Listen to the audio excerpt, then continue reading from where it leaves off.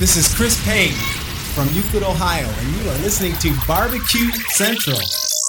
From my heart and from my hand, why don't people understand my intention? Happy to have you aboard here for the really big barbecue show. We cook because we have to, and we grill because we want to. Fine, how's it going? You have a great show. I'm a big fan. So what seems to be the problem here? This man looks like he's dead, and he's in the crackle. Charbono! It's all about the Charbono, dude! Succulent fish! What? He ate 54 wieners. But listen, Lavernius, shut your face. I'm shaking like a dog shitting peach seeds. You could use it to fight off creeping marauders looking to take your steaks off your grills. I just like being anywhere with Junior, Senior, and Diva. Sounds like a whole other type of movie. Wow. Yeah, really. Keep it hot, keep it clean, keep it lubricated. We have top men working on it right now. Top men.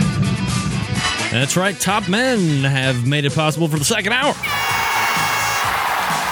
You know what? You love it. Keep it hot, keep it clean, keep it lubricated. Reichland's rules. Live by them. In more than just your cooking environment. Boy, what? Keep it hot, keep it clean, keep it lubes. Keep it hot, keep it clean, keep it succulent.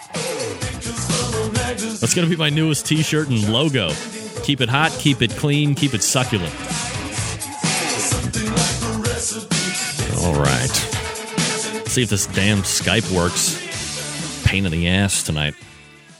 Thanks, everybody, for sticking around for the second hour. Huge audience still, like the second biggest audience, I think, in the history of the show. So thank you very much for everybody tuning in, whether you're doing Ustream and taking part in the live chat, kind of acting or reacting back and forth to other listeners, or if you're just listening on the radio side, always happy to have you aboard. 877-448-0433. Greg at thebbqcentralshow.com is the way to get in touch with the show. And now we'll go ahead and race over to the phone and pick up the pitmaster of Iowa's own Smokey D's, Darren Warth, joining us back here on the show. What's up, clone? Oh, just got home from the restaurant. Big day? Big day at the restaurant. Always a big day. Always a big day at the restaurant. Darren Warth, pitmaster of Iowa Smokey D's, joining us here on the show. Darren, we look back over this past weekend, and you take part in the inaugural Sam's Club Series event. Obviously, a number of these going to be jumping off here over the last or the next couple months, culminating into this huge event. There's like $500 billion worth of payout dollars. Sam's really jumped on board the competition scene. So you were down, was it Gilbert, Arizona, I believe? Really nowhere near you. So was this one of those Darren Warth jump in a plane and rock star in and win the whole thing and leave in the cover of darkness, or how did it go down?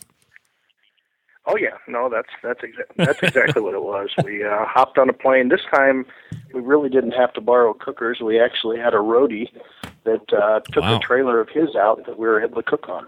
Who gets credit for the cookers this time? The infamous Jumpin' Jim. Wow, Jumpin' Jim. All right, so I mean, we can start with how the contest went, but I'm not as interested as I am with the fact that you really fly into a lot of places. You're not really using your own cookers like a lot of other people that are really hitting the roads, putting miles on their trucks and pulling cookers behind them in some form or fashion. Is it really just a testament to you being able to cook a quality and consistent product? Does it take you time to learn how to cook on a bunch of different cookers? Are you practicing all the time on different cookers? Where does the consistency come from when you know you're not going to be using the same pit weekend in and weekend out? I'm not sure that I'm not practicing at all. I practice a contest. But, it really, to me, doesn't matter what the cooker is. It's just a matter of being able to maintain the consistent temperature and then doing what you need to do. What kind of a cooker did you cook on this weekend, for instance? Well, it was actually it was a knockoff. It was a homemade cooker that was it was similar to an old Hickory fixed shelf unit. Jim actually had it custom built, so it had an offset firebox, looked more of it like a commercial pit. offset. We burned charcoal in the charcoal basket with some wood, and then it was a fixed shelf unit. It had lots of space on it. It worked out great. Darren Warth joining us here on the show. What's the weirdest cooker or the oddest cooker that you've had to rockstar in on and do it?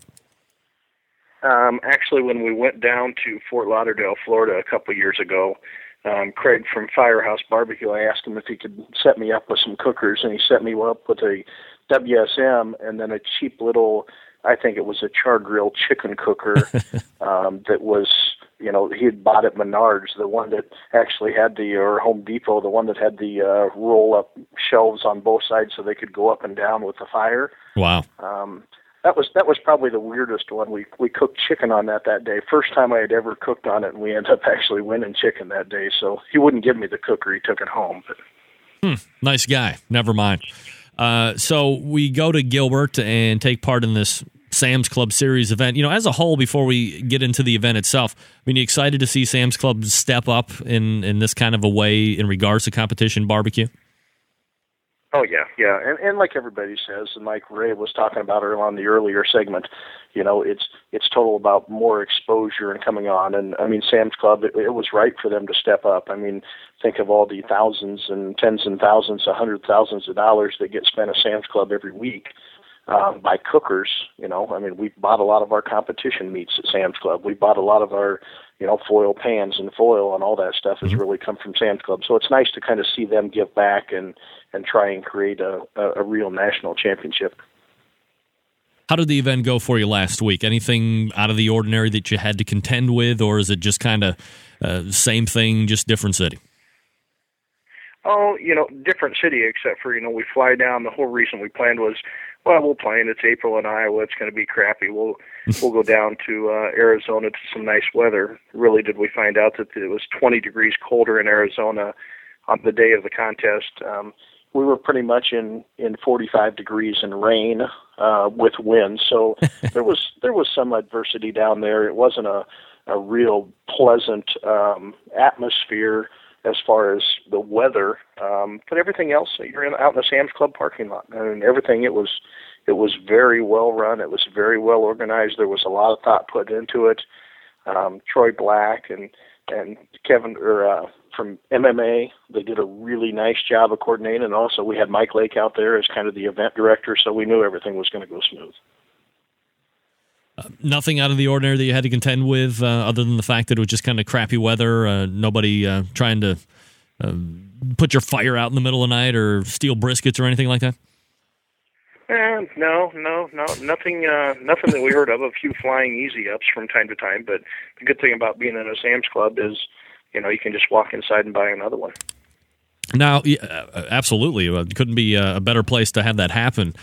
So when you're flying in and you set up the game plan, do you think, are you going in, when you're going into any competition, because you're having to put up airfare and, buy meat wherever you're going to be at, you probably have some different kind of travel expenses than most of the other teams have because of how you compete a lot of the time.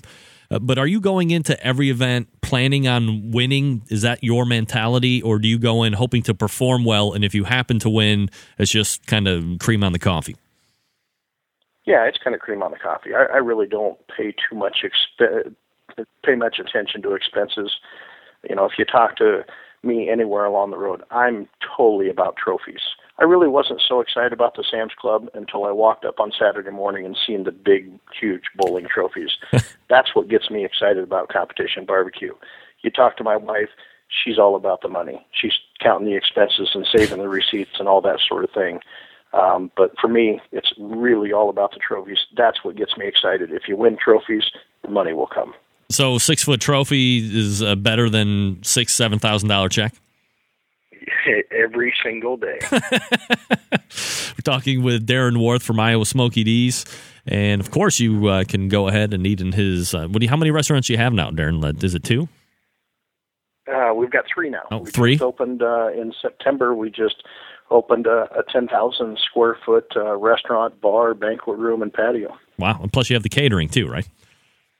Oh, yeah. Plus, we've got a huge catering business from time to time. It's actually our 4th restaurant. We opened up a little carryout when we first started 3.5 years ago, and we actually just shut that carryout down and moved it up the street last September. All right, so winning the event in Arizona this past weekend obviously qualifies you to continue to move up and chase that what is now elusive championship. You're going next stop to Las Vegas? Las Vegas. Here we come. And when is that going to take place? The first weekend in May. All right, so just a few short weeks from now.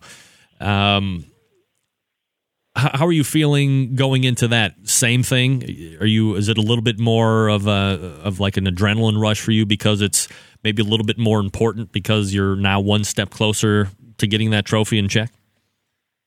I'm not sure it's so much of an adrenaline rush. We're just looking forward to going out and being able to cook and moving on to the next level. There's going to be a lot of tough teams. We had a lot of tough teams that we competed against in Gilbert. We had Harry Sue from Slap Your Daddy, Vince from Rhythm and Q is just out of this world good all the time. Yep.